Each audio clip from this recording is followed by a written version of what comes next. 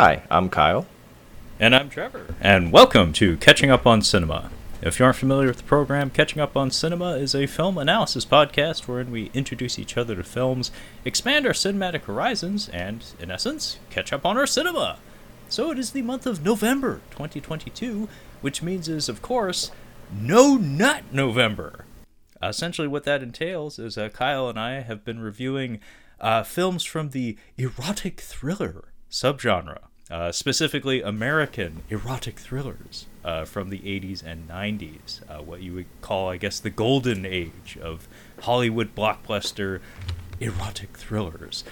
So last week, I covered, in a solo review, a not very good film by the name of Sliver, which was Sharon Stone's very next film after the incredibly successful Basic Instinct.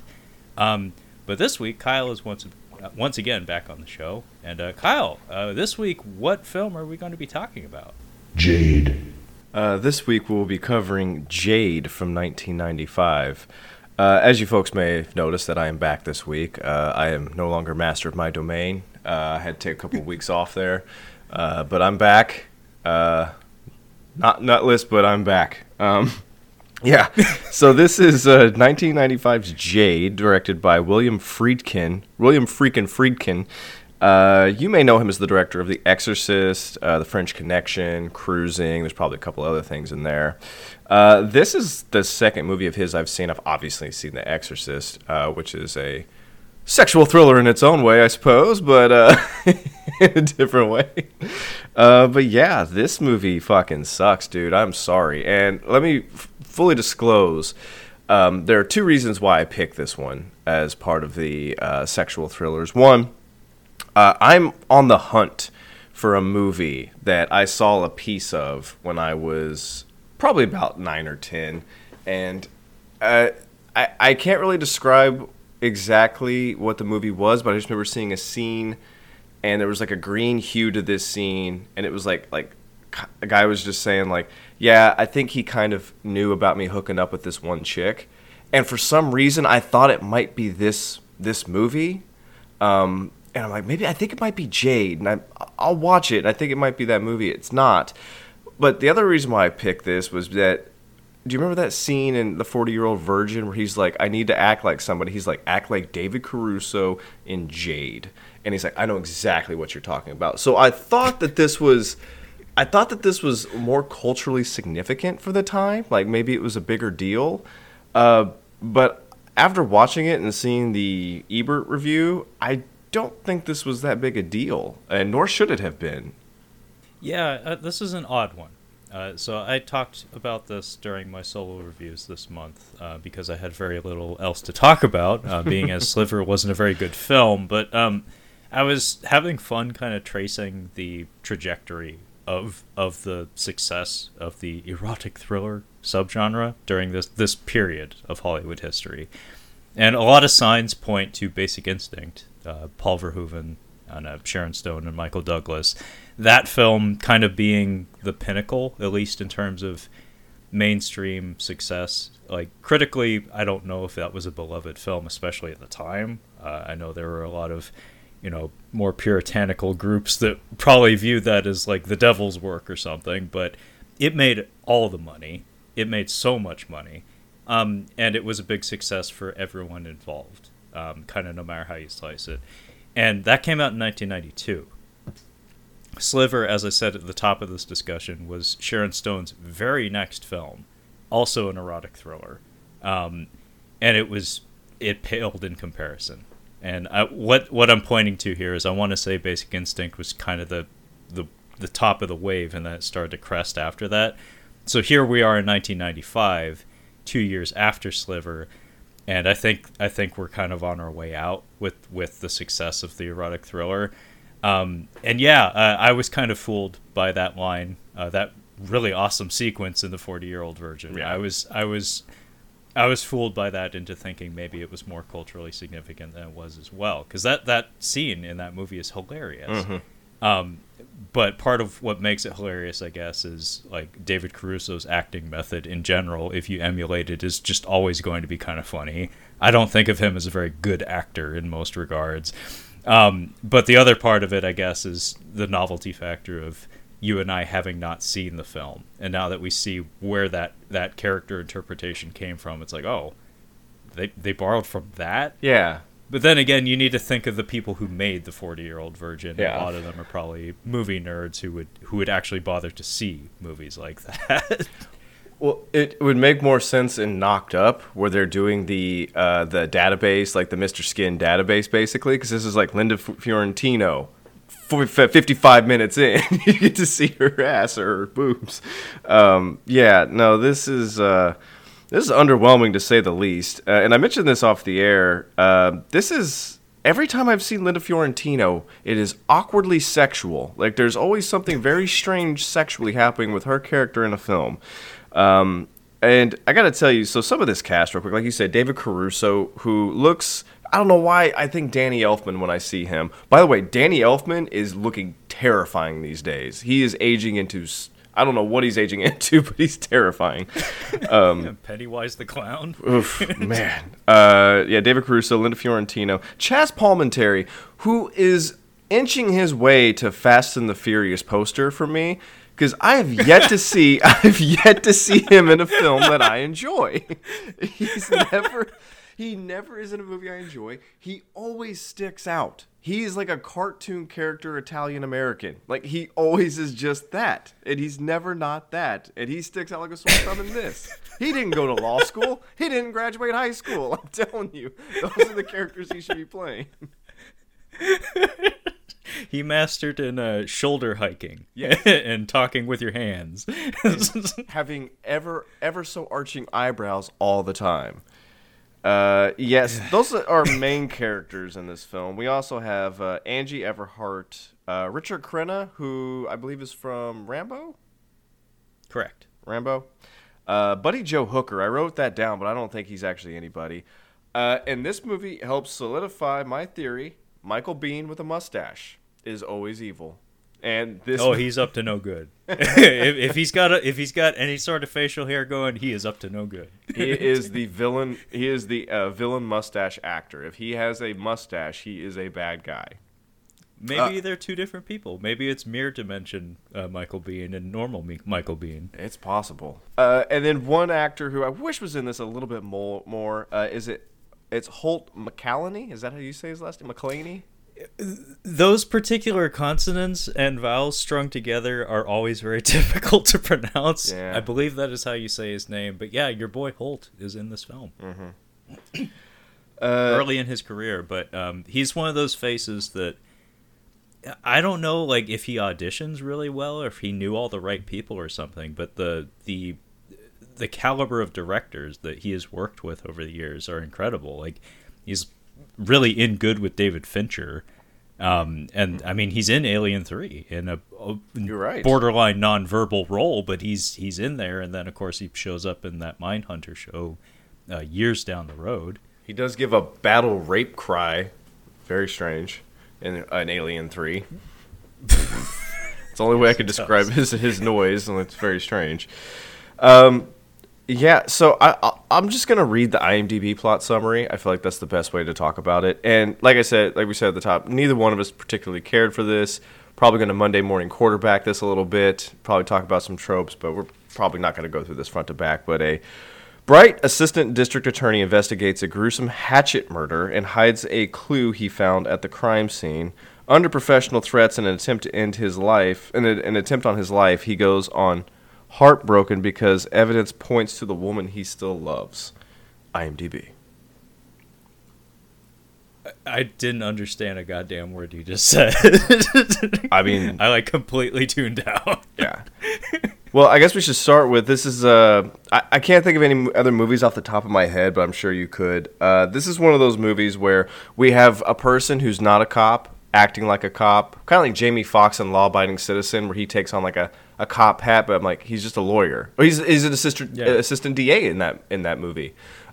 Here we have an assistant DA who's acting like a private detective nearly, who's obstructing a crime scene. Also, by the way, it's a big no-no, dude. Blatantly. Yeah. Like blatantly from like reel one, he's already trampling over the law. And it's like, dude, you're really bad at your job, man. Let's talk about something exciting before we start talking about the film. The score, the music in this movie. Thank you. Okay, please. I know you got to talk about it. I do. Actually, in Kyle's absence, if anybody bothered to listen to those episodes where I talked to myself, with myself, I found the easiest way for me to get through talking about, especially in the case of Sliver, a bad movie, was using the people involved as a framework to just like bounce into whatever aspect of the film jumped out at me or felt lacking or whatever. But I'm really happy to hear you mention the score, because that is one thing that makes itself known immediately in this film. But it's also a little bit complicated. So the score for this film was done by James Horner, who you may know as the composer of Aliens and Titanic and I believe Braveheart and Glory. He has passed away, but in his day, he put out some bangers. He was an incredible composer. He gave us a lot of wonderful stuff, made extensive use of like human voices, like choirs and whatnot, and that's present in this score. Glory makes liberal use of it as well. Titanic, Braveheart especially. This one, though, samples some classical music. Some Stravinsky. I forget the name of the piece, but I've actually had the privilege of hearing it because I had a cool teacher in grade school who exposed us to a lot of that stuff. Dude, I thought you said I had a teacher who exposed us to that kind of stuff. Whoa, It is erotic thriller month after all. I think it's like the rite of spring or something. But the very loud booming piece of music it's cacophonous and almost like dissonant at times. The piece that plays during the opening, you know what I'm talking about, yes. Where we're stalking the halls and it intensifies with in these irregular sequences. That's actually not an original composition. That's Stravinsky. But Horner kind of builds around the score, like he builds that as like a centerpiece for like some of the major motifs in the score. He also incorporates a lot of playful and mysterious, vaguely Asian flutes, which, being as the film is called Jade, and we do a lot of business in Chinatown in this film, I can see why they did that. Doesn't exactly work for me. It feels borderline disrespectful at times, but it is nice to listen to. Yeah, we do get some vaguely Asian in this movie. So where you want to start with this? Well, if you don't mind, I think I'm going to continue the trend because, like I said, this was a godsend to me when I was talking about Sliver, because that is a nothing fucking movie, but this is even more of a nothing fucking movie. Mm-hmm. Like, Sliver is just not good. Jade, I want to say, is straight up bad. Yeah. And that's painful to say because, as Kyle said, this is directed by William Friedkin, who has directed some truly incredible films. Sorcerer is one that Kyle didn't mention that is underseen, but I happen to like it quite a lot. And in a lot of ways, I feel like he was an odd choice for this one, but I want to say he picked this film. But like what I was getting at is I think talking about the people involved and then using them as a jumping off point to talk about the movie and their contributions to it or lack thereof might be a good place. So How about we start with Friedkin? So like let's talk like direction and things like that, because the reason I say I think he's an odd choice for this one is that it's a movie that seems like it wants to lean into like stylism. Like I feel like Joel Schumacher could have done this really well, honestly. Yeah. I think like lots of mood lighting, lots of Dutch angles, lots of swooping camera movements, lots of mood lighting, that kind of shit. But when I think William Friedkin, I think documentarian. Like a lot of the movies I've seen of his, like Sorcerer and even The Exorcist, kind of has a little bit of a fly on the wall kind of feel to it, where it's just like you're an observer. You're just watching. As crazy as things get in The Exorcist, the way it's shot is very seldom exploitative. It's just kind of like, that happened. We were in the room with the priest when it happened, and that's what it was. We just observed a crazy thing happening. It's not like the cinematography and the lighting are dialed up to 11 to support the craziness or something. And Sorcerer kind of takes that to an extreme, to the point that a lot of audiences, I don't think, can stomach that movie, because it's procedural to the extreme, where it is grueling to watch, because it's logistics, the motion picture. And I can totally see why that didn't resonate with audiences at the time. Whereas this film, it's like, we have a little bit of police procedural, but it's so surface level. Like, we never really get into the nitty gritty. We don't get into the fun bits of like jargon and you know, talking shop and stuff. Like, I don't mind if a movie runs away from me and leaves me hanging as to like the particulars of what's being expressed. It's like, if the actors know what they're expressing, if the people in the fiction of the universe understand each other, then it's up to me to kind of suss out the details and participate as a viewer. That doesn't bother me, but this one is very flimsy from a writing standpoint. Well, this doesn't have an identity. Like, it's not really a sexual thriller. It's like we're kind of under the guise of a sexual thriller, but it's not really a detective story because it's a DA, and we kind of know as the viewer, like, it's either the governor or fucking Chaz Palminteri. Those are the two people this could be. Who else could it possibly be? And it's basically those two people in one way or another at the end of it. So it's like, it's not really a mystery. There's no new characters. The red herrings are just like easy to pick up. Like, there's not much of that. It's not really about the characters, because the relationship of these three characters is so shallow. It's just like, we're kind of friends from undergrad or law school or something like that. We don't really explore that weird little love triangle, but it's there. It's in the movie. And then it's not really, it's not a thriller, because we have like one little chase, and I think that's it. We have one little chase in the movie. And then the sexual component, it's not even really taboo. Like, it reminds me of The General's Daughter a little bit, like, where they were trying to do, you're making a face, you're wincing for a reason, because that movie it's bad. But even it is. But the sexual element in this is useless. It's needless. Like, there's no real point to the infidelity or anything like that. Like, it's just kind of an afterthought. There's just no real identity to the film.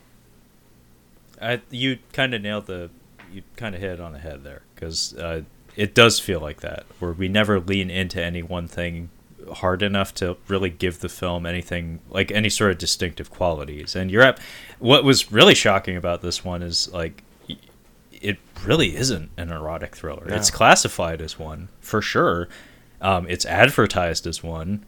All you have to do is look at the poster, where presumably Linda Fiorentino, or at least her body double, is sitting on top of somebody with her back to the camera. It is one of the best. I don't want to call it a trolling, but it's kind of fun. It's like one of those, like, you see that photo, and like, for those who don't know the movie, just think that it's the poster, like it's just the cover of the film. Those of us that have seen it were like, damn, that's the photo you went with for this? Like, okay, that's the coolest thing about the movie is the poster. I hate to say it, but it kind of is. Yeah. It's certainly the hottest thing about the movie, because this is not a hot film. It doesn't have hot fire, to quote Throw Mama from the Train. Well, maybe this movie was trolling us. Like, there is definitely nudity in this, and it's maybe he's just throwing it back in our face. He's like, oh, you want a sexual thriller? It's like, I'm going to give you nudity, but you're not going to enjoy it. Not like in Basic Instinct. That might be something. Like, you may be onto something there that goes way over my head, and it is you're reaching, but you might be digging in the wrong place. Not like those Nazis in Raiders of the Lost Ark. Your buddy Sala has put you on the right path.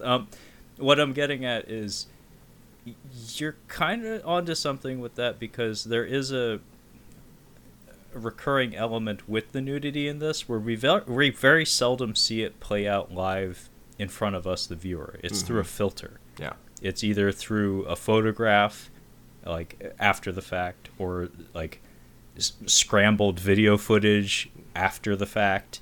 So it's like a weird third person perspective that we get on the actual nudity. We do get like a couple of sex scenes, one of which is really embarrassing and sad, and one of which that's strange and uncomfortable.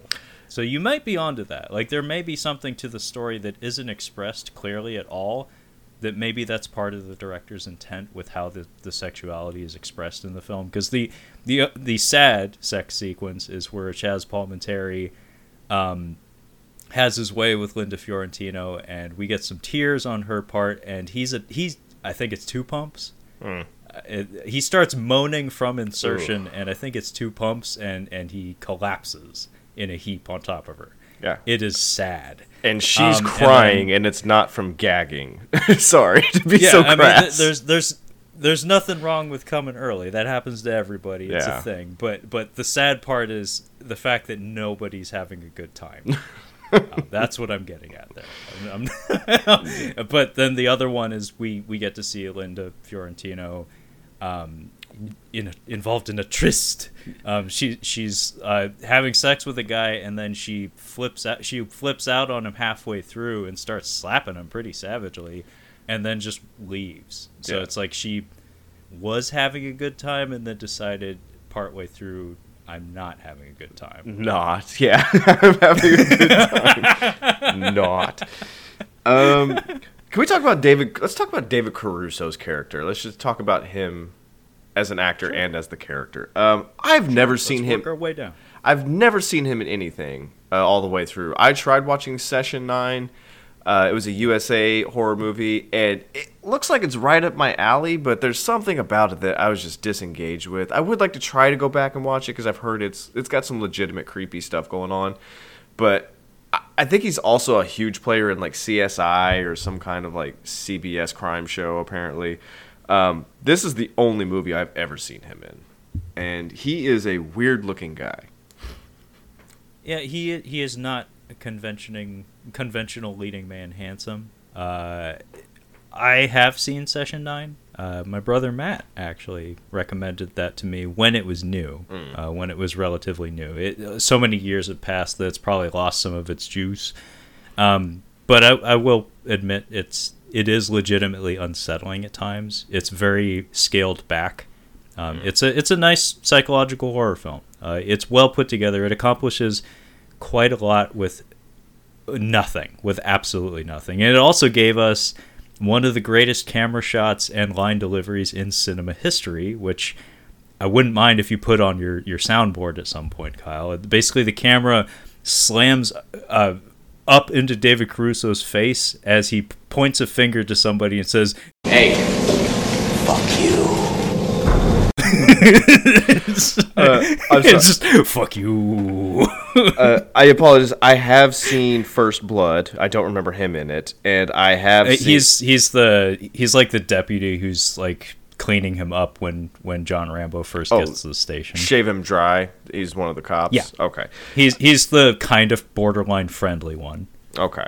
And then I have seen The King of New York, but again, I do not remember him at all in that movie. This is my first real exposure to him. The main thing with him is that he's primarily a television actor. Because one thing, kids out there, if there are any younger folks out there listening to this, TV actor used to be kind of like an albatross around your neck. Like these days, TV is where it's at. Like having a streaming show that never fucking ends is the best thing you can have as an actor. But in this era, in like the 80s and 90s, if you were, quote, relegated to television, there was like a kind of a glass ceiling type effect where it's like you don't belong in film. Like you're a TV guy or a TV gal. You're not you don't play in Hollywood like the rest of us. And that's kind of been his lot. As far as I know, this was like a big step for him because my mom watched a lot of NYPD Blue. I'm pretty sure he was. A lot of moms watched it. A lot of moms, yeah, and dads, yeah. Jimmy Smits, man, he worked for a lot of people. I was gonna say Dennis Franz. Yeah, I mean, you could put him on, and your dad would always be much better looking after that. It's like, Oh, honey, you're good tonight. It's because I've been looking at Dennis Franz for fucking 30 goddamn minutes. Yeah. Pretty sure you got to see his ass on that show at some point, or at least in that City of Angels movie. I know he goes swimming in the ocean, just naked at one point. I'm assuming he's just got like a pimply, flat, white dude butt. It's just, yeah. If you Google Hank Hill's butt from King of the Hill, the same. It's the same. It's exactly the same. I'll put on my safe search for that. But yeah, David Caruso came from NYPD Blue. I'm pretty sure his time on that show was like expiring. So this was like a really big opportunity for him. It didn't work out. This movie didn't really do anyone any favors. In fact, it probably crashed a lot of their stocks, to be honest. But in his case, he would flounder for a long time, and you're absolutely right. CSI Miami, he became a fucking meme. Like the pulling the sunglasses off and saying a stupid pun and followed by the Who. That's him. That's him. I was wondering what happened to Linda Fiorentino. She hasn't been in a movie since 2009. And she had a hiatus for 7 years before that. So she was from 2002 and then 2009 and then nothing since then. But yeah, so his character in this, like I said, he is a district attorney, assistant DA, who is acting like a detective or like a private detective. That's his thing in this. He's in a weird love triangle with the names are Gavin and Trina, but it's Linda and Chaz. This is a TV and movie trope where we used to date, or we had like something like a little fling or something, and now I'm married to your best friend, but we're all still really close friends. It's very strange. That doesn't work. That doesn't work. Absolutely does not work. It never works. Yeah, you got to cut that shit out. Like no, we can't have you hanging around here, buddy. I put a ring on it. It's like we are fucking for real, and God is okay with it now. Like there's an understanding now. Get out of here, David Caruso. Well, it's almost as if like during this movie, like he was acting, but he didn't know what the plot was going to be, because we never really get a sense of what's happening from him, because he's interjected himself into this crime scene. Like he finds a little cufflink.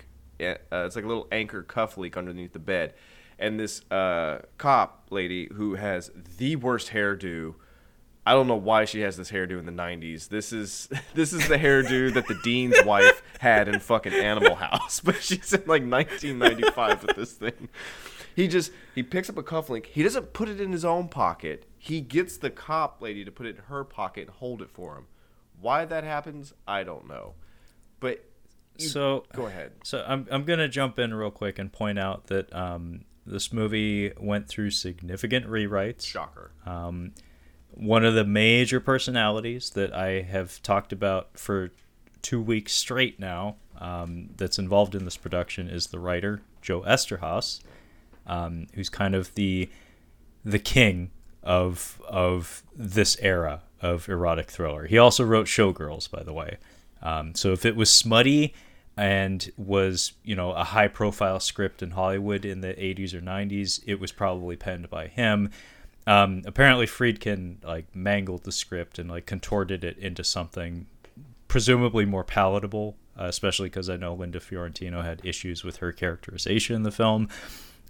So very similar to Sliver, I have to assume the movie probably limped across the finish line, as kind of a crippled beast.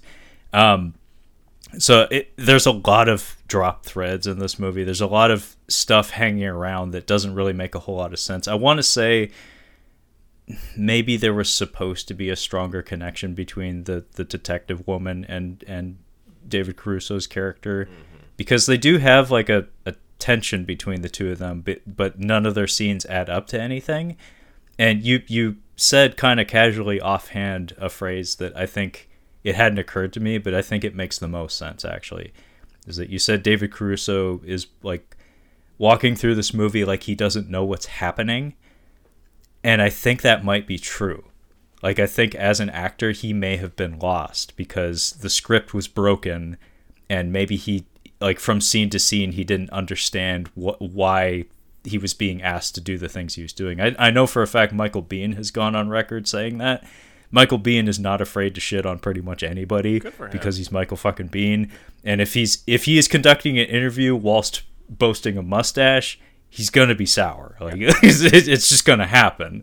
But he said he was clueless as to what was going on. He was like, nobody fucking knew what they were doing on that film. He's like, I've been in some of James Cameron's best films. I'll shit on you because I can get work still. I'll see if I can get work still. Oh yeah, I mean, he even shat on the Aliens Colonial Marines video game developers because they brought him in to do voice work, and he was like, I disagree with everything you're doing. Stop it. It's like, I'll take your money and I'll get in that booth, but stop it. Yeah, because it doesn't make sense from the beginning that he's basically, it would make more sense if he was like trying to control the case, but he is like fighting to stay on the case. I think he has a meeting with the governor. He's like, look, governor, we've got these pics with you with a hooker, and the governor's like, I will ruin your fucking life if you stay on this case. And he's like, okay. Then he tells his boss, I'm going to stay on this case or I'm going to ruin the governor's life.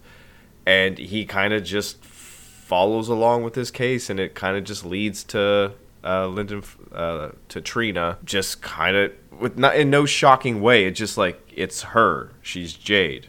I think she's Jade. I'm pretty sure she's Jade. Oh, she's Jade. Spoiler. Yeah, there is no mystery component to this film, and by the time you get to the resolution, it's insulting.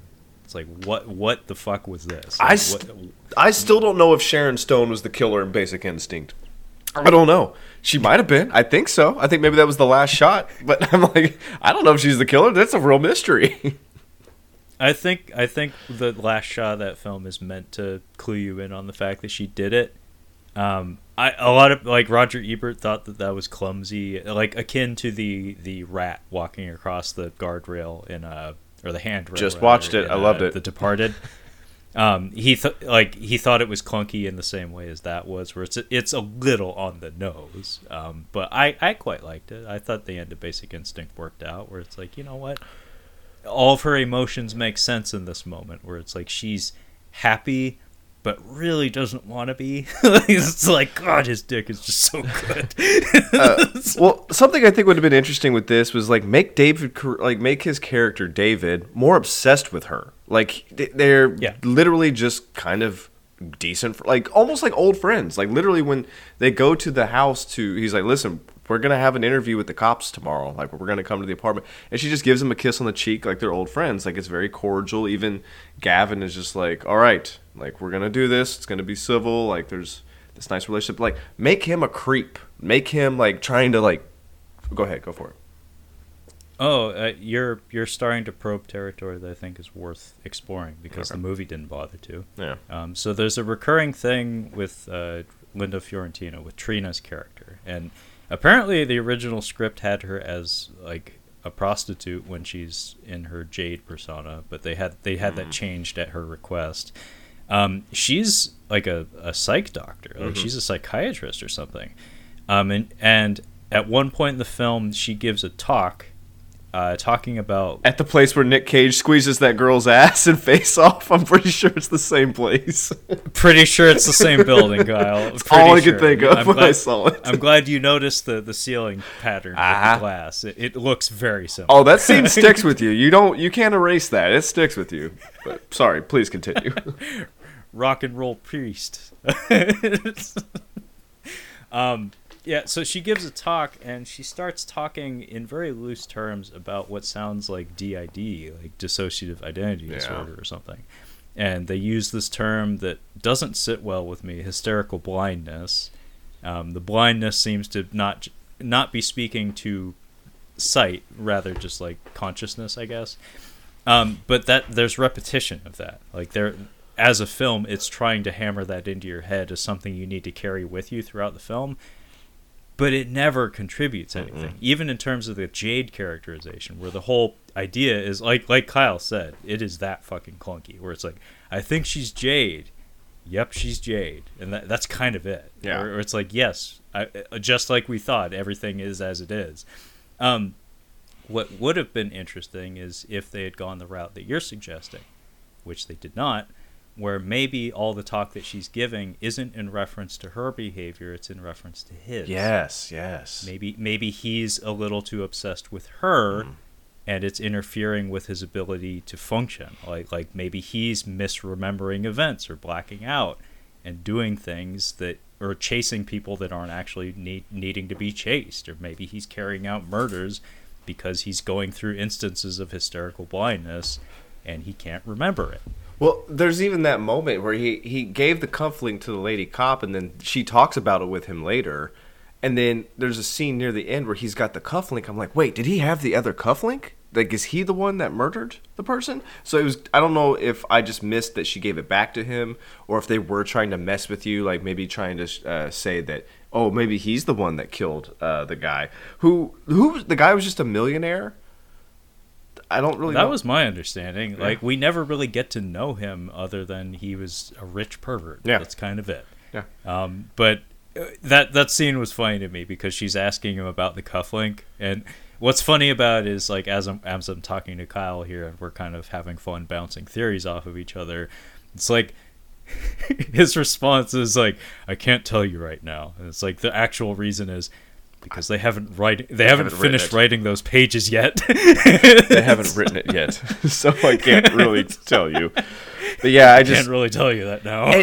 He's got legit creep face. Like I said, he looks kind of like Danny Elfman. I'm like, he could easily play just a fucking creepy ass dude who's obsessed with this woman. His best friend's wife, who they were all friends, like were all friends in law school or undergrad, whatever it was supposed to be. Also, is Chaz Palminteri, is his character? He's a lawyer, clearly.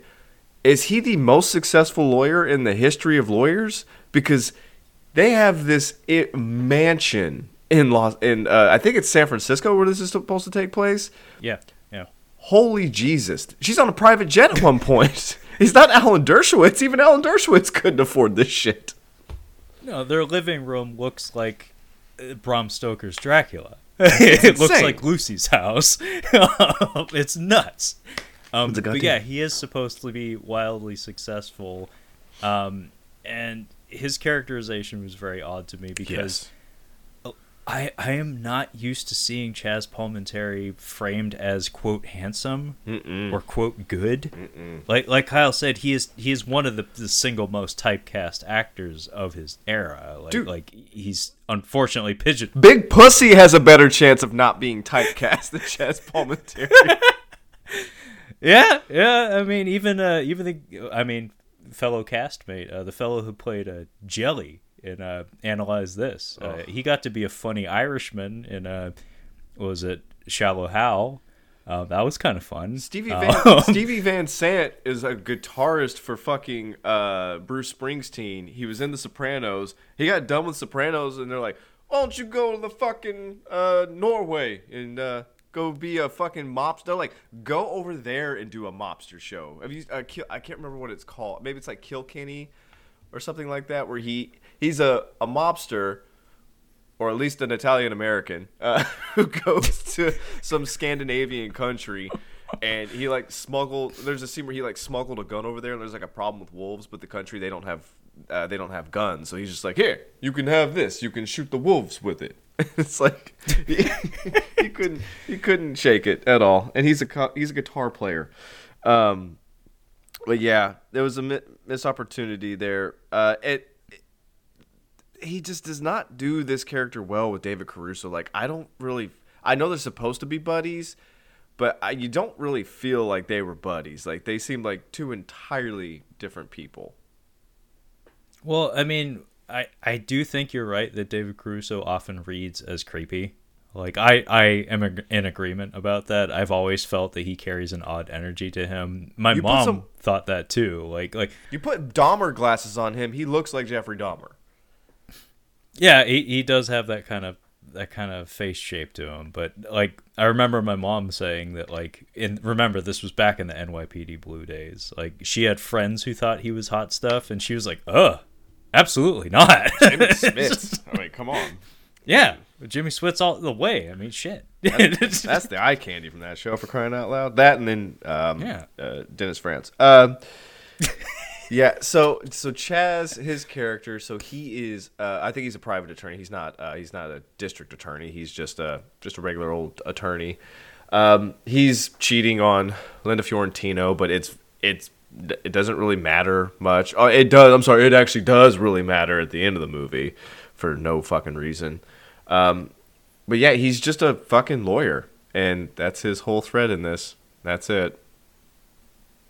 Yeah, he kind of dips in and out of the film from time to time. Mm-hmm. He's underdeveloped and also just oddly cast. Like I said, Yeah. he's not one of those people, like both of our male leads, honestly. It's like neither of these guys I think of as being like smoldering, handsome leading men types. Like Chaz Palminteri, I hate to say it, he's usually typecast correctly. Yes. As far as I understand, he has a fairly limited skill set. Joe Mantegna, on the other hand, is very capable of doing other things. He probably would have worked a little better for me, and that probably would have worked out better. But David Caruso also just has an odd creepiness to him that if you had played into that, maybe would have made for something like some form of interest or intrigue that would have elevated the film a little bit. But as it stands, it's like everybody seems to be trying, but nobody seems to know what they're being asked to do. So everybody's just kind of floundering. And even Linda Fiorentino, like, they don't go far enough. Like I said, this is not a very erotic film. There's only a handful of sex scenes, and almost all of them are uncomfortable. Yeah. And the case of her character, because it's revealed she has like full agency over all of her actions.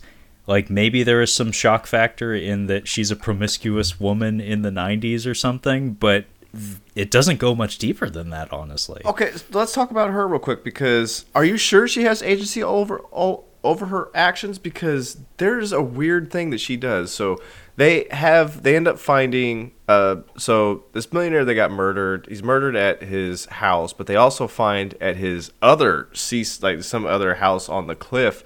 I guess it was what David Caruso calls the fuck house. It's a fuck house. That's a direct quote. That's folks. a direct quote. It's a fuck house. They find a video of her. She says she's never been there, but then they find this video of her banging some dude there, and she like kind of falls off the bed like she's drugged almost. And then later, when she's hooking up with that dude, she also kind of does like a topple over like she's drugged. Did you catch that? I did. The video footage confused me because there's an obvious edit there. Yeah. Where they go from like in the throes of passion to she's like on her back on the floor. Yeah. And it's like, how do we get here?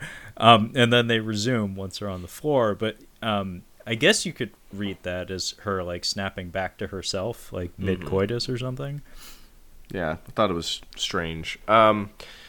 Richard Crenna. I want to talk about him. I wish there was more of him in here, because this scene that he has with David is pretty great. The way he kind of just dresses him down without dressing him down, it's pretty effective. I thought it was pretty impressive. So we did talk about how the script was ripped apart and slapped back together with some Scotch tape. I'm pretty sure every line Richard Crenna has in this film is from the Joe Eszterhas original, because he's just a potty-mouthed machine. Mm-hmm. Like everything that comes out of his mouth is pure Eszterhas. Where I have some quotes here: "One hairy little pussy and a thimble full of sperm." Yeah, It's like, it would be a shame if the government of California came down because of that. And I do the fucking. I'd never get fucked. Yeah, I think you're absolutely right, because I forgot about that. I'm like, I had to look up from mine. I'm like, what did he just say? Did he say one hairy little pussy? Whoa, Whoa, is there... What is your Imagine him talking like that in Rambo 3. Brian Denny, he would have slapped it. We don't talk like that around here. Yeah, in Washington State. Fuck. Yeah, I really enjoyed Richard Crenna in this for all the wrong reasons. Yes. But it's funny, his dialogue feels a lot like, again, same writer, Robert Davi's dialogue from Showgirls. I haven't watched Showgirls. I haven't watched it yet. It's a fun one, man. Like it is trashy as all hell, but it is a Paul Verhoeven film, so it has quality to it that you won't find from just any filmmaker. It is straight up trash, but it's good bad. Like it's top shelf good bad cinema. Okay. Elizabeth Berkley. She has a hilarious little role in a movie called The First Wives Club. I love it. Love Bette Midler. It's a lot of fun. It's a 90s movie. You should check it out. You'll have a lot of fun with it. Goldie Hawn, great. But she plays a character in there, and she's pretty funny. Highly recommend you check that one out. First Wives Club. Yeah, so let's talk about Angie Everhart and this character. Did you catch there was a certain line in this that was kind of crazy? So they're trying to track and figure out who the girl in the tape was, or in the photos were, and they're like, it's this one girl, she's a prostitute. She was picked up for soliciting underage when she was 17. And I'm like, why is it not she was a minor prostitute? What happened to the dude that she was soliciting? It's such an insane thing such an insane thing to write into this movie. Well, I did point out who wrote this film. He does seem to have a fairly dim view of the females of society. That is pretty dim and dark if that's the way you're going to frame it. Yeah, he does seem to have that approach to things. I will point out that when they take her in for this interrogation room is a dungeon, questionably designed. Yeah, it's literally a dungeon. And there's with like exposed piping, and then there's a gun range next to it. Like somebody's shooting a gun in the hall, basically.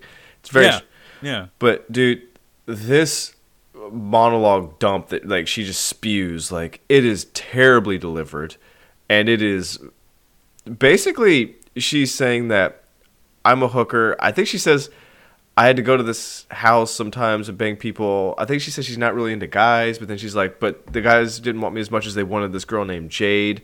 They tried to have sex with me, and I didn't want to do it a certain way, but they're like, Jade does it every single way. So I'm just like, Jade does anal? That's the whole thing? That's the big thing? It was the mid-90s, Kyle. It was inconceivable. Do it in the butt. Yeah. It was inconceivable. Yeah. This is a phenomenon that happens from time to time. I think things have changed up a little bit in Hollywood to the point that you don't see this as often, but every so often, like there's this thing that happens where people try to write things that they don't know about, or they don't have much actual experience in. So this seems like an instance of like Mr. Esterhaas writing like, I have a scene where I have to write about a woman who works in who is a sex worker who is complimenting a fellow sex worker who also happens to be a woman, a very hot woman. It's like, how would I put this dialogue together? It's like, this was his approximation of what this sort of story would sound like. It's incredibly clunky and feels like something that you would publish in like a Playboy magazine or something. Like it feels like it's meant to be titillating. And I do think that maybe William Friedkin was somewhat aware of this, because we do the Basic Instinct thing where she's telling this all to an entire room full of old dudes. Yeah. And the camera kind of like pans across all of them. It's just like a bunch of dirty old men. But it doesn't help that the way she's basically talking up Jade as if she's the Steven Seagal of sex trade. Yeah. Yeah, that's not how it works. It's very strange. Yeah, and she's like, I really want to meet this Jade girl. She's just so good at doing it in the butt. She's so good at butt stuff. I look up to her. But then, but what sucks is now I've got that in my head as the viewer. So every time I'm seeing her like doing stuff, I'm like, is she doing butt stuff? Is this butt stuff here? Is Chaz Palminteri doing butt stuff? Teardrop anal is not something you need to have in a movie. I don't think it's absolutely it's not. not something you're supposed to I will have. point out that Angie Everhart also has and like I said, this whole monologue it really does feel like something out of a Steven Seagal movie, where every Steven Seagal movie has to have that sequence, the best of which being On Deadly Ground, where they seemingly hired Arlie Aramy specifically for the purpose of just improvising cool things that Steven Seagal has done to talk about. She's like talking up Jade and how good she is at butt stuff, and she's like, I mean, I'm into men mostly. Mostly. It's like she's just so hot. Like I gotta have her. I gotta meet this Jade lady.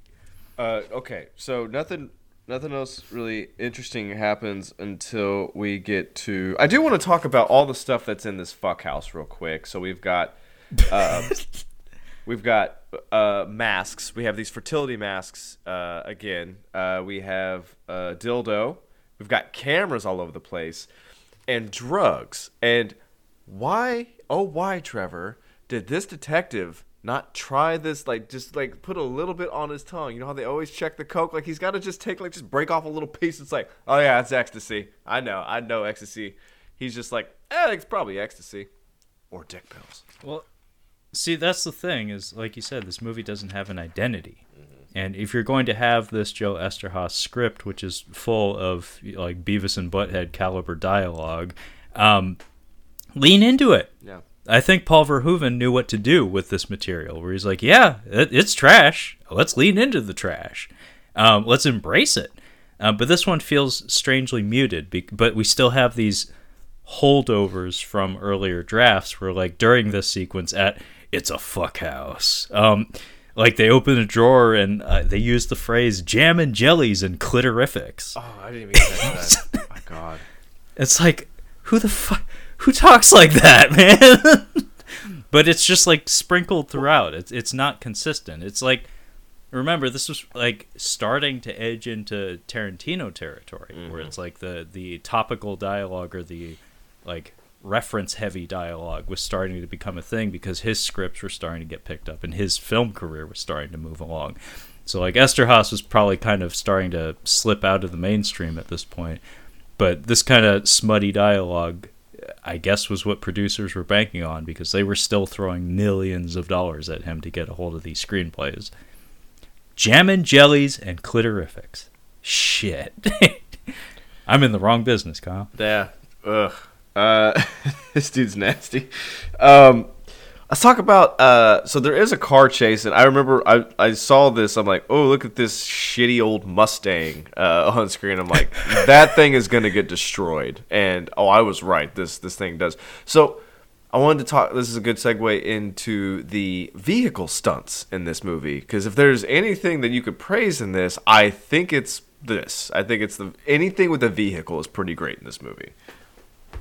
I agree wholeheartedly, and remember, folks at home, neither Kyle nor I are car guys. Nope. And I'm a huge fan of action cinema, but car stuff is pretty harder for me to appreciate. Yeah. But I will point out that I do have a dad who exposed me to movies like Bullet when I was younger.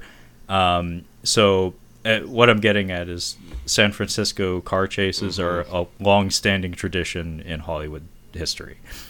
So it stands to reason that it's like, well, I mean, if we're gonna have a car chase, we have to go balls out, otherwise we'll look pretty shitty. Like, people will have expectations.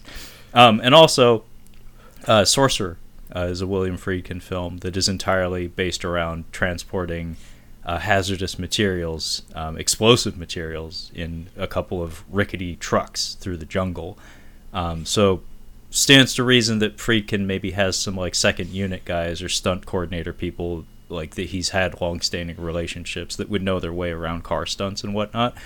But yeah, the car stuff here is actually what makes me think Friedkin the most, because I mentioned the word procedural.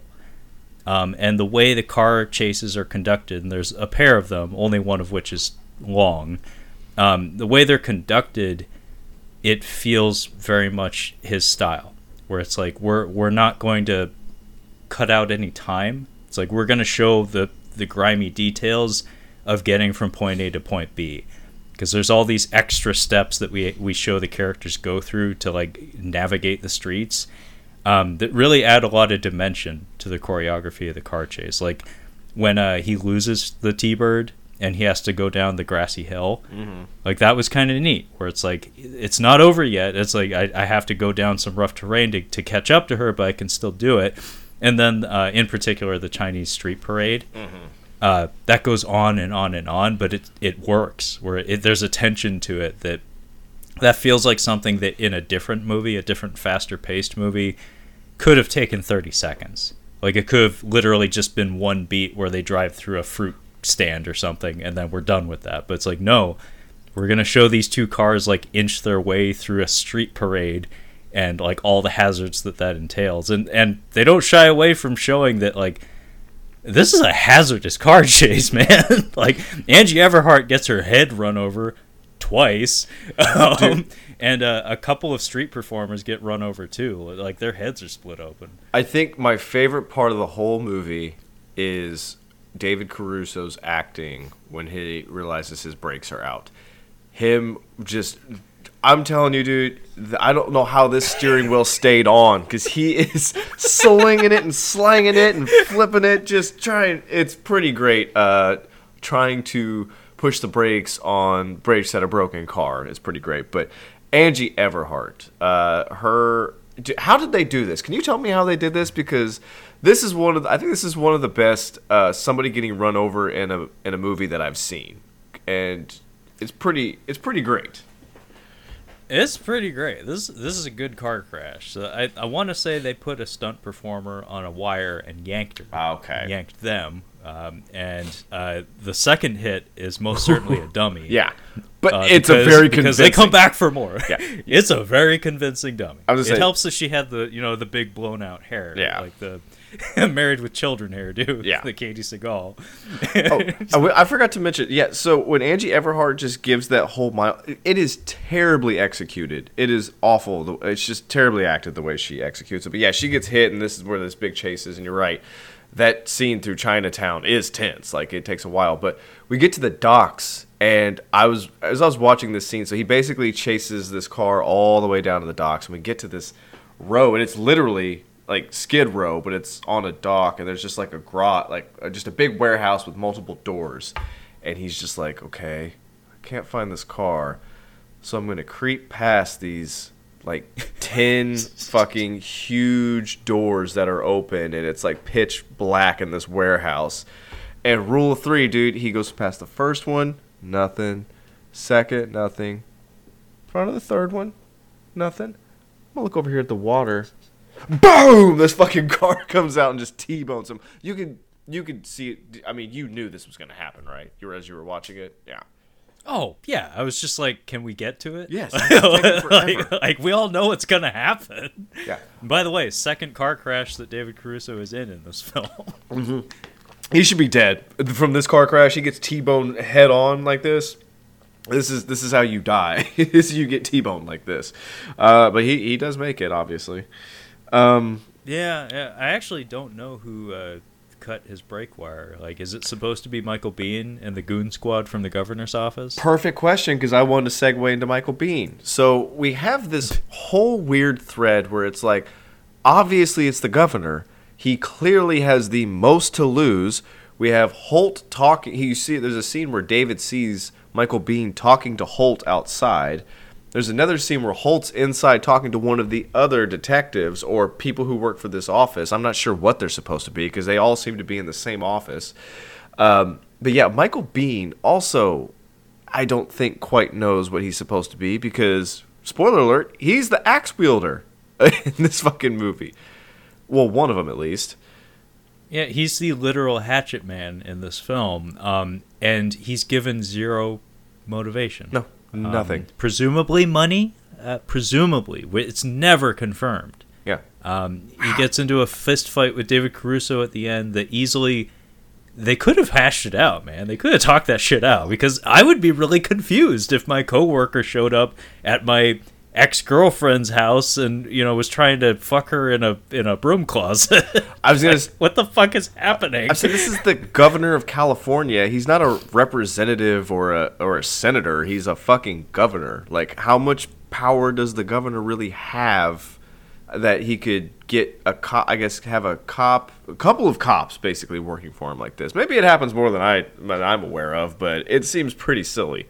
But yeah, there's no more, like, he's not like, I'm going to get a better job, or like, I'm going to get paid. Like, the governor doesn't have that much money. Like, he's not going to pay these guys well enough for them to do this. So it's either blackmail, or like he does say, he's like, I'm the one that does the blackmailing. Nobody blackmails me. But yeah, and Michael Biehn is also like, he's trying to tell David, he's like, your girl Trina, like, she's a part of this, and he's right, she is involved. She may not necessarily know how involved she is, but it's pretty obvious that she's involved. And he also tells him at one point, he's like, okay, now that we've confronted her with this, and she was with this guy that was killed the day of, you have to step away. And I'm like, yes, that actually makes the most sense. That makes perfect sense. Makes absolutely perfect sense in this. It's like, oh, you used to fuck her?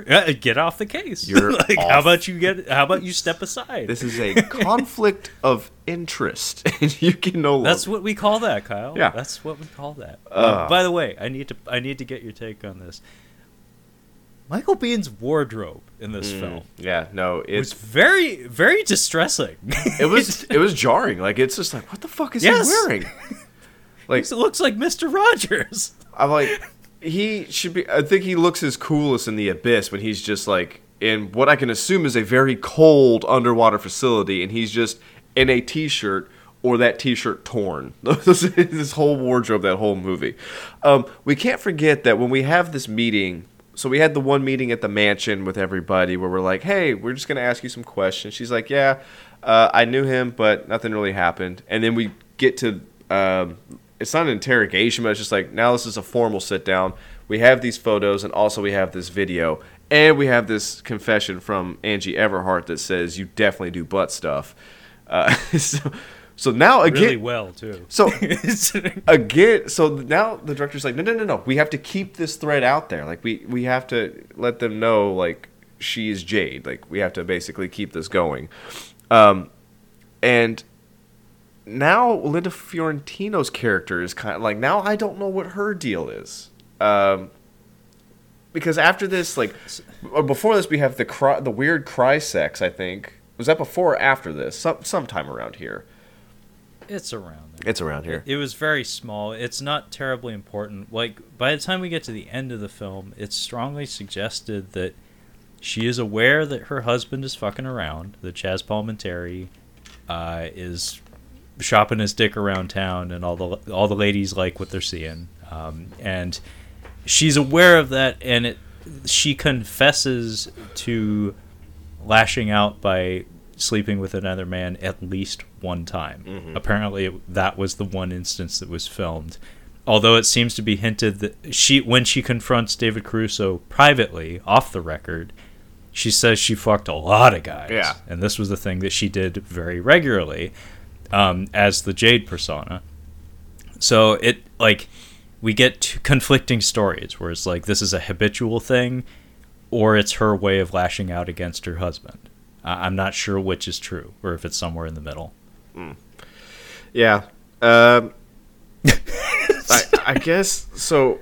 I guess we can just kind of talk about the end of the movie. I don't really have anything else about these characters to talk about. But yeah, Michael Biehn also just has very strange motivation. We don't really know what his deal is, but at some point after, so they have the weird cry sex. We learn that she's had sex with more dudes, and then Chaz Palminteri and Fiorentino are about to do it, and she was just like, did you like to see those pictures, basically? And he's like, don't ever talk to me like that again. Like, it's gonna get serious. And then she leaves to go bang another dude. Where is this? Like, this is the weirdest thing. Like, this cut to this other guy, this tryst, as you said. I read that as like something that happened in the past, maybe. Yeah, it's like somebody fell asleep at the editing rig because it just appears. Well, also, she wears two outfits in this movie. She wears a pant or dress suit, whatever it is, ladies' dress suit, Pantsuit. It's not pants. There's a skirt there, so it's a skirt suit, and then a black teddy. the black Yeah. teddy on the front of the box. So that messes Yeah. with, and so it's confusing what time it is because she wears the black teddy when she goes over to David's, and they almost do it. And then she's wearing the black teddy with Chaz, and then she's wearing the black teddy with this other guy, and then she's wearing the black teddy in the video. So it's the timing is all off. But yeah, this is where we get somebody's taking photographs and maybe videoing it. So I want to tell to the listeners at home, if you look up the cover of this movie, you will see a woman kind of looking down with her arms up on the wall. What's happening is that she has got her crotch right up on this dude's face, and she's straddling his face on the bed, and they seem to be having a good time while this is happening.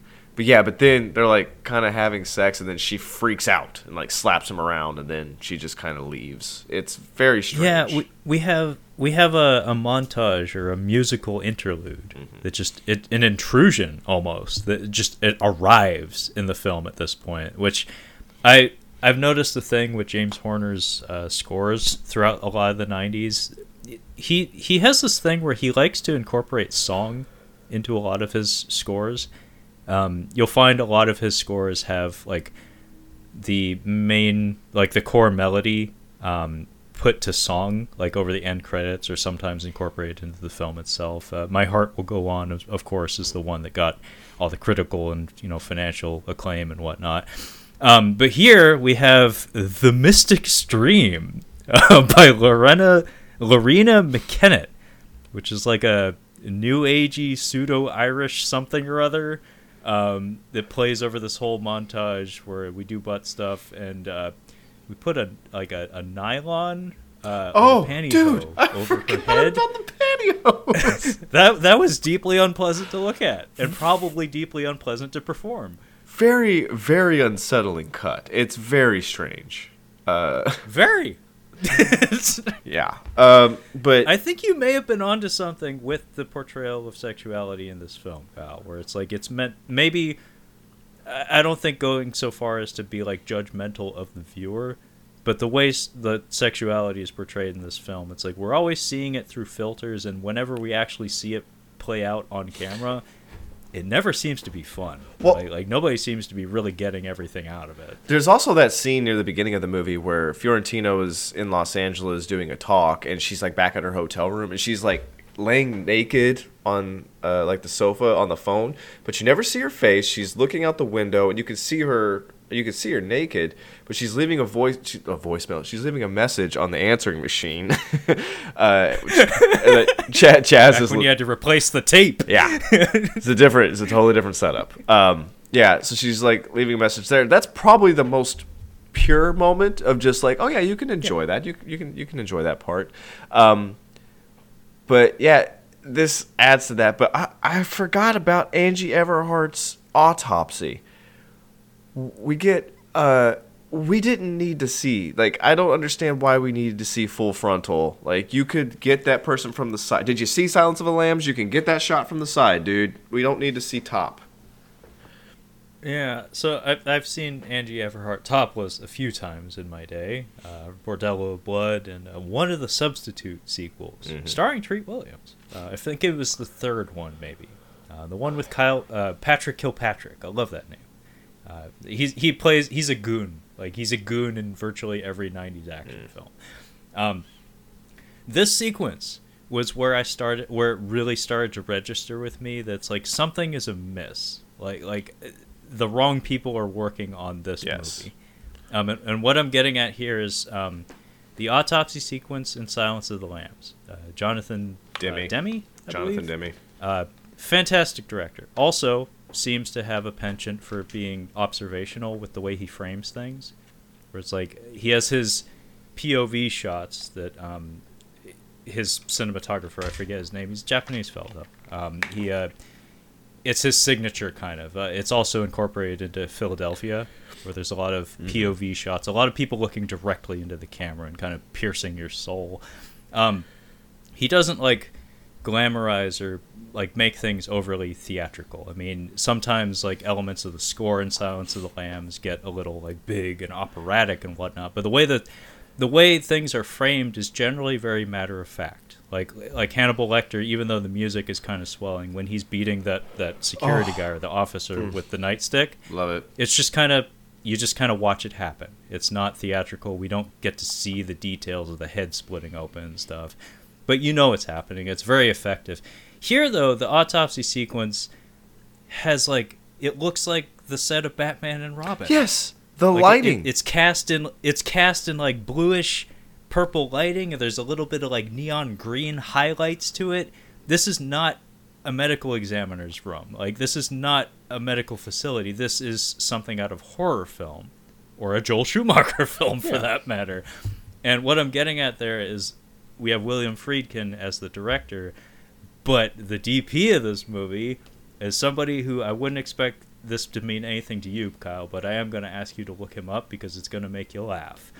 This is, and I noticed this during the opening credits. I think it's pronounced Andrew. He's Polish, so forgive me. Very hard to pronounce a lot of these Polish names. I think it's Andrew Bartkowiak. He is a DP, has worked on many a blockbuster film, but as a director, this man's career is the story of my life. Director of Romeo Must Die. Director of Exit Wounds, starring Steven Seagal and DMX. Director of Cradle to the Grave, starring DMX. Big as Life and Twice as Ugly, the main character of the film. Oh yeah, and Jet Li's there too. Director of Doom 2005, starring Dwayne The Rock Johnson. Director of Street Fighter: The Legend of Chun-Li, aka maybe the worst video game movie ever made, which is saying a lot. And also director of Dead Reckoning, a really bad Scott Adkins film that started out as a teen romance film, and they decided to just throw Scott Adkins in there just because. Gotcha. This is the man who shot William Friedkin's Jade, who lit William Friedkin's Jade. Tak Fujimoto is the Thank you. Yeah, cinematographer for. I knew he was Japanese, Yes. but I forgot his name. Yeah. I just recently watched it, and just the framing. The framing in that movie is it's brilliant. And I actually noticed the music this last time, and I really like the score. And it's one of those movies where the score, I notice it, but it also really adds to it for me.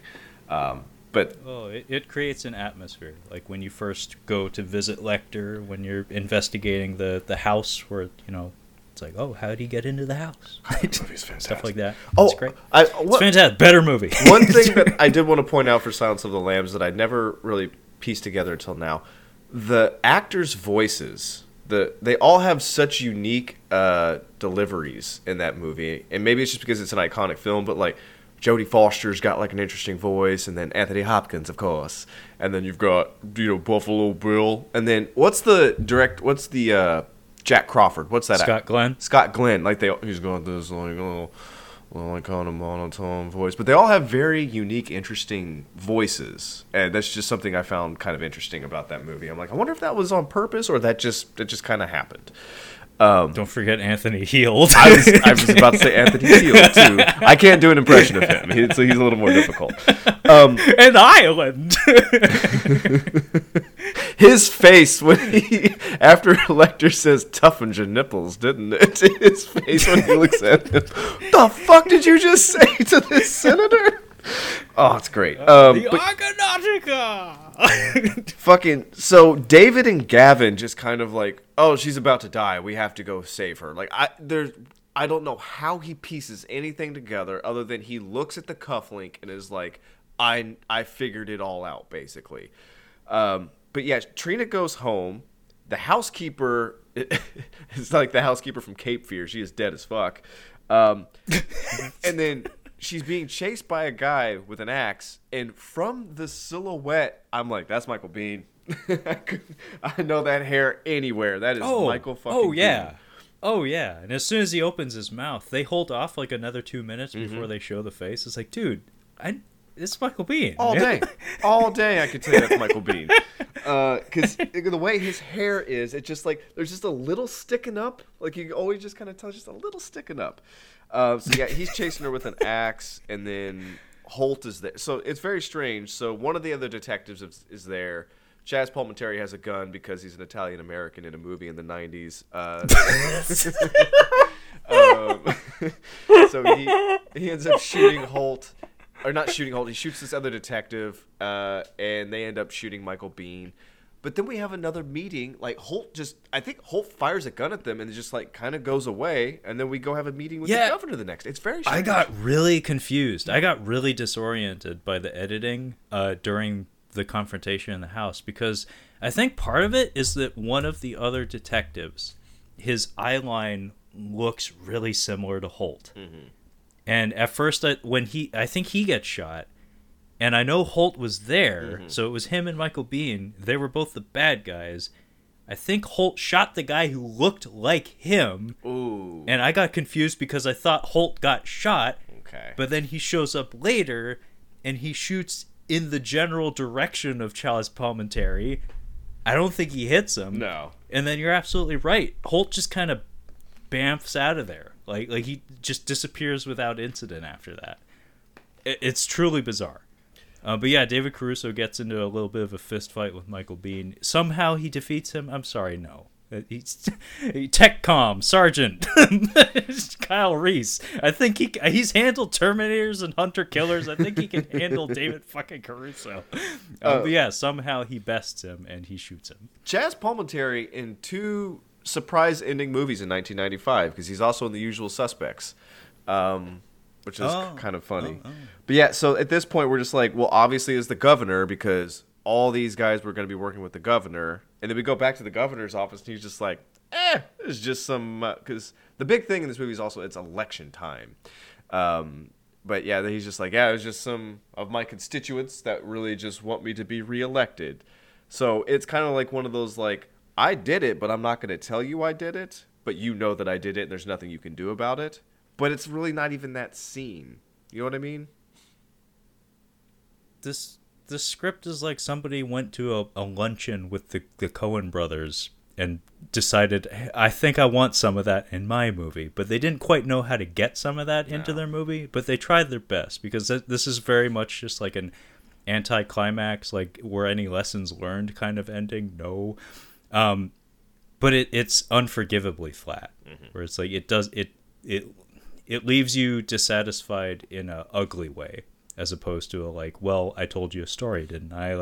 Like sometimes the journey is all you're going to get out of the experience, but in this case, it's like, dude, if you're going to structure your movie this way, where we have people chasing people in cars that we never actually identify who the driver of the car is, you're doing it wrong. But yeah, then we just get this scene with Gavin and Linda, and he basically just admits to killing the millionaire.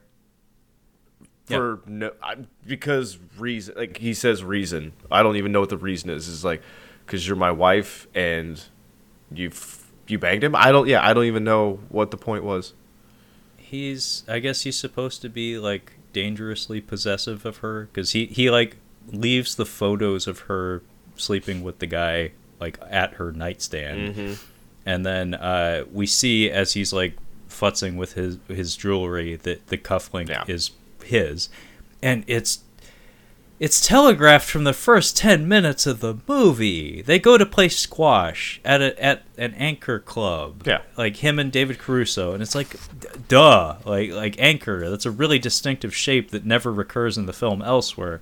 Obviously it's going to be him. But yeah, we get confirmation in the form of the cufflink being missing from his jewelry box, and then he confronts his wife and he tells her, like, I killed him because you fucked him and he had to die because of that. He said that the guy showed him the photos.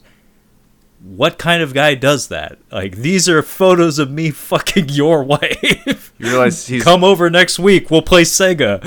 I'm going to show this Italian American in the 90s that I banged his wife with photos. He looks like he's connected. This guy looks like he's connected to the mob somehow. I don't know how he's connected to the mob, but he's connected to the mob somehow. I can tell you that much. We're in San Francisco. He's attached to the mob in some way. I'm going to show him pictures of his wife banging me. Jesus. Yeah, that seems like a smart move. Yeah, for real. You can threaten. That's a man you can threaten. It's like, for sure. But yeah, he killed the guy, And then he throws her own words in her face by saying, like, I don't know what happened. I can't remember how I did it. I just, hysterical blindness or something. And then he threatens her further by saying, the next time we make love, you introduce me to Jade. Credits. And then that song that I'm sure James Horner really wanted to get an Oscar for, but he absolutely did not. He had to wait a couple of years. Jade.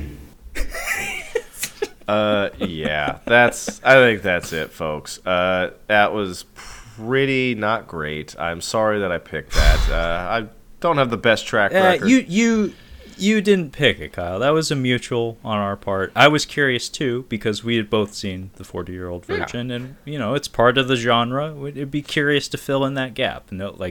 Try to see where this one fits in. It doesn't. That's the answer.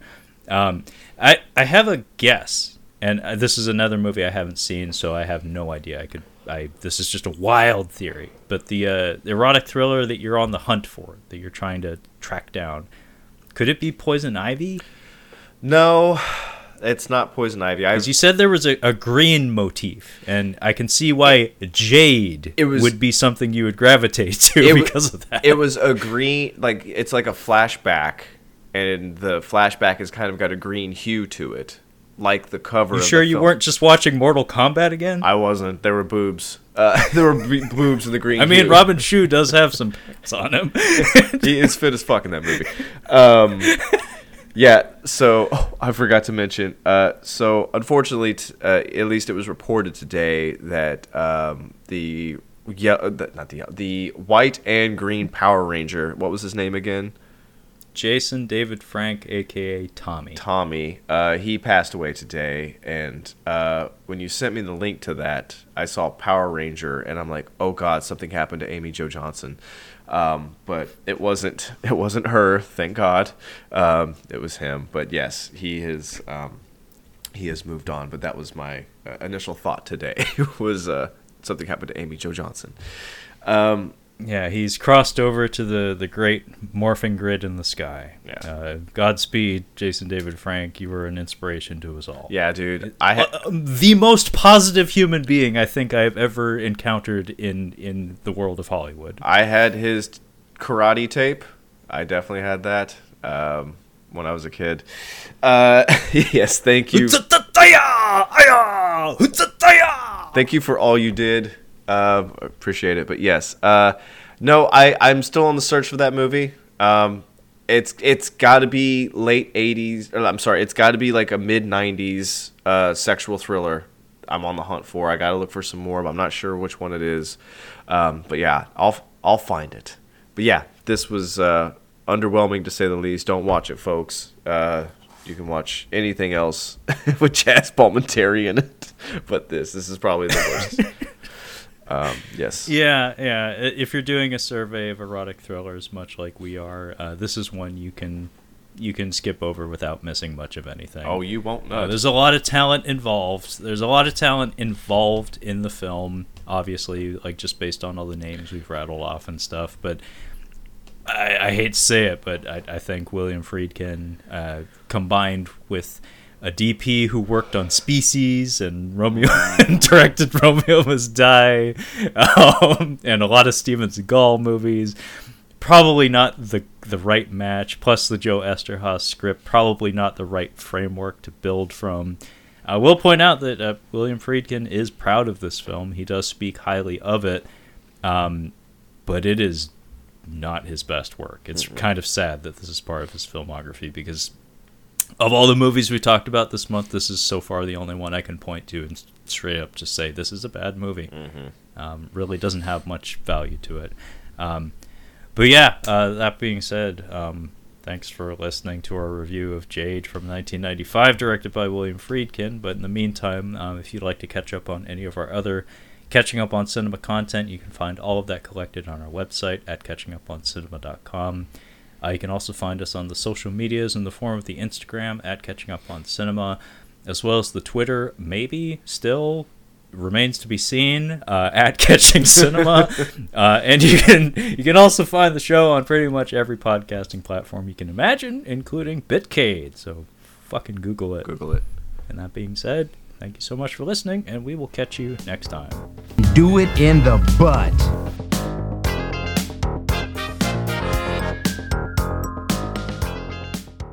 Jade.